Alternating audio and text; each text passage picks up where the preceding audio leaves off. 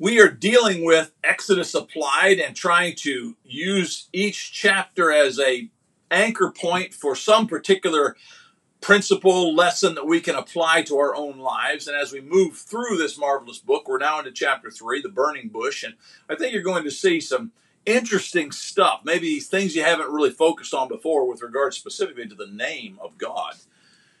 Here are the 5 questions that I am presenting to you at this present time for you to screenshot and be ready to fill in the blanks. That's what we're going to cover as we move through this lesson today.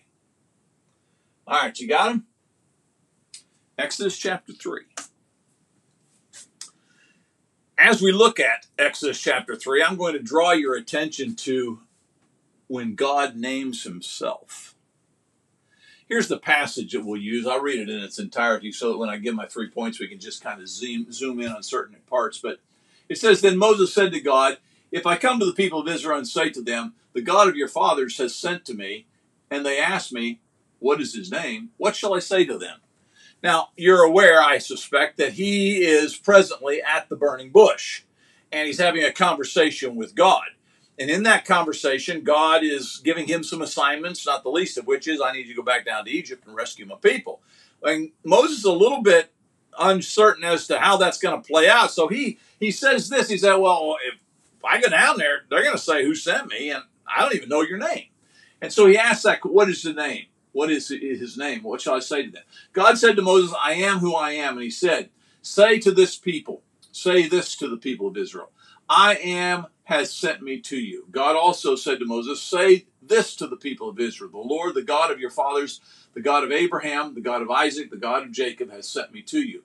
This is my name forever, and thus I am, interesting, to be remembered throughout all generations. Go and gather the elders of Israel together and say to them, the Lord, the God of your fathers, the God of Abraham, the God of Isaac, and of Jacob has appeared to me, saying, I have observed you and what has been done to you in Egypt. And I promise that I will bring you up out of the affliction of Egypt to the land of the Canaanites, the Hittites, the Amorites, the Perizzites, the Hivites, and the Jebusites, a land flowing with milk and honey. And they will listen to your voice. And you and the elders of Israel shall go to the king of Egypt and say to him, the Lord, the God of the Hebrews, has met with us.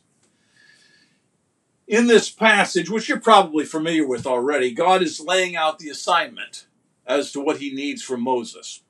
Now, in that process, there's a lot of applications we could have made, but one of the things that just stood out to me was there's at least 3 different ways he refers to himself within this passage, all 3 of which I think should prompt an application in our lives, a principle that should come alive. Number 1, I want you to notice that he identifies himself as being absolute. In the passage, he's going to say, I am has sent me to you. Now, I am, as you know, is present tense. It's right now. It's here. It's this moment. And it says so much about God, even though there's only 3 letters that make up this reference to him. There's just so much profound nature to it. He is always present tense. He's always right here. He's always now. He is, as I've illustrated as far as our application is concerned, he's absolute. He's not to be questioned. He's not in doubt. He is rock solid. He is the rock of ages, if you will, that you can count upon. Now, the applications of that are huge. But to me, one of the things that I find to be as unique or maybe intriguing about it more than anything else is that notice that there's only 3 letters that make up this reference. Tell him, I am. Tell them, I am sent you. God is amazing in the way that he can use some of the most basic, simple things to do the most profound applications in our lives. You've thought of communion, I'm sure. You know, it's grape juice. And it's bread. You know, simple stuff. You know, not complicated at all. And yet that's what God has used to just radically change us and make us. So the first thing that I find with regards to God naming himself is the applications that can be made from him being or referring to himself as I am. Now, that is further expanded when you back up just a little bit. Notice how he says it first of all. He says, I am who I am. I'll be who I am. I'm not controlled by anyone. I have an existence that is mine. I am in control of this existence, and no one challenges my existence. Romans chapter 1 and verse 20 says that because of what God has created, we all are without excuse. There's not a person that's ever been born who hasn't been elected to some degree of advantage. The very fact that you can feel the wind on your face, or you can see the sunrise, or you can taste the grape, or you can hear the birds in the morning. All of these things are testimonies of God. He has not left us without obvious evidence that he is. The I am did that. And so he is an absolute force. One last thing, then I'll move on to my second point. In our world of wokeness, cultural enlightenment, which is really more of a darkness than anything, but in our world that seems to think it's so advanced, we're finding that more and more people are being given over to this idea that truth is not absolute, that there are some things that are just kind of relative. Understand that that's not of God. God says, I am. That's absolute. There is no changing. He is. It's the one thing in your life that you can anchor yourself to that will never move, never change. And so do that. So number one, when he names himself in such a way that it gives him an identity as being absolute. Number two, he also identifies as being generational. This is interesting that God is progressive. Even though he is the I am, he's not stuck in that moment. He's invested in the progress of humanity. Watch what he says here. He says, when you get there, tell them the God of Abraham, the God of Isaac, and the God of Jacob has sent you. Now, we know these three men. We've been talking about them and how important they are, especially if you're with me last time with our series in the book of Genesis. I mean, Abraham, Isaac, and Jacob, they're like the big three. They are the patriarchs of old, right? Well, when you consider these men, you also have to consider the generational existence in the heart of men. Remember what happened prior to Abraham. The next big character as you're moving backwards is Noah. And remember what happened with Noah. Noah gets on the big boat because the entire world has basically forgotten about God. We're so warped, so perverted, we've forgotten about God. But as you move back in time, go all the way back to Adam, you know that there was just this one man, one woman in a relationship with God. They knew him, he knew them, and there was this intimacy that happened, but then they had to be pushed out of the garden because they sinned, and then the process began with forgetting, moving away from God. Remember what God says to Cain. He said that sin is crouching at the door. It wants you, but you can control it. Problem was Cain didn't control it, and most humanity hasn't controlled it since. And so God continues to stand at the door and knock, to quote the other end of the Bible, the book of Revelation, and yet most of us are not willing to listen. We're in a rebellious mode. But back to our story with regards to God, when he names himself as a God who carries throughout the generations. He doesn't leave us in one generation. It's not like he's been absent.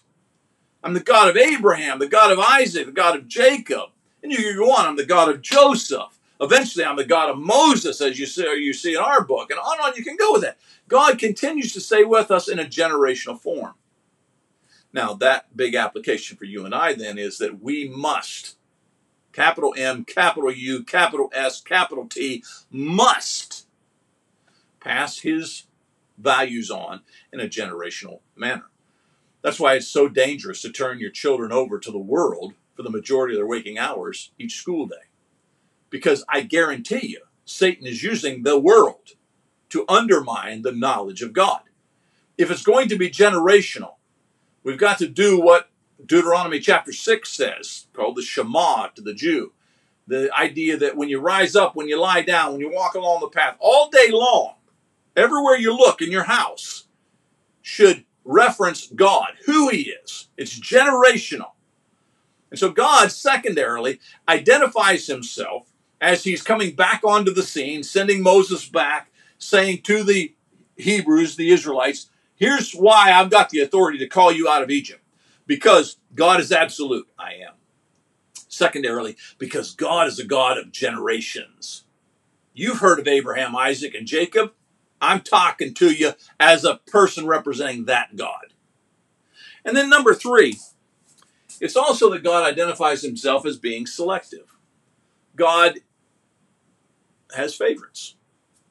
God has those who he instills a greater degree of advantage to. Now, God loves all humanity. He always has. But there are certain folks, and certainly during this time period, the Hebrews, the children of Israel, were ultimately favored by God with the blessings of God. And as you see number 3 play out, you see that this is apparent. Notice he's going to say, lastly, they're going to listen to you and your voice. When you take the elders of Israel, I want you to go to the king then and say to the king, look, the Lord, the God of the Hebrews, has met with us. So the third thing he does in referencing his name or who he is he identifies himself as being selective. Notice that in this particular case, Moses isn't given the assignment to go to the king of Egypt and say, your God has spoken to us, has met with us. That's not what he says. And the reason is because the Egyptians had a plethora of gods that they were worshiping, not the one Jehovah God. There was only one group within their midst that dedicated themselves solely to one God. You know who that was? The Hebrews. And so God was selective. And he says, I want you to identify to the king via my name, who I am, that I am the God of the Hebrews. These people who you've enslaved, these folks who you are abusing, I'm their God. And of course, this is a setup for what Moses is going to go on to do, and that is he's going to decimate the country through the power of God because they don't recognize the God of the Hebrews. Instead, you know what Pharaoh's going to do. He's going to increase their workload. He's going to abuse them even further, etc., etc. He's not going to let them go until finally the 10th plague comes upon them, the death of the firstborn, and then finally he's going to let them go. But once they get out of town, they're going to start chasing them down again. Remember that? That's how stubborn he was. God was selective. I'm the God of the... I'm not your God, Pharaoh. Not that I couldn't be, but you haven't chosen me to be your God. I am selective, God says. So, when you recognize in this passage how God defines himself, there's a lot of things that not only apply to us, but I think should lift our hearts and make us feel good, solid, secure. Our God's absolute.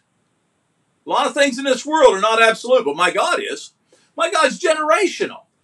He's a God that doesn't just stick himself in one spot, but he's been traveling with me even through my ancestors. He's been traveling with me.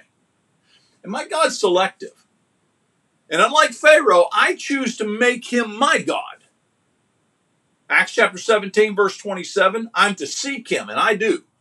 And that one God, Romans chapter 1 and verse 20, I'm without excuse because that one God has clearly made himself obvious to the world. I choose that God. And he selects me as his child. And in that process, I have a divine blessing that is not compared to any other blessing that I could ever receive. Powerful the way God defines himself. So again, here are the 5 questions that we tried to cover during the sermon segment. I think we did a pretty good job. Screenshot that and you'll have that for the final test. Wow, I appreciate you all for being with me each Lord's Day, and thank you for studying along with me in the book of Exodus. I pray that these things are inspirational and helping you as they are helping me, changing my life, and I hope that they're changing your life as well.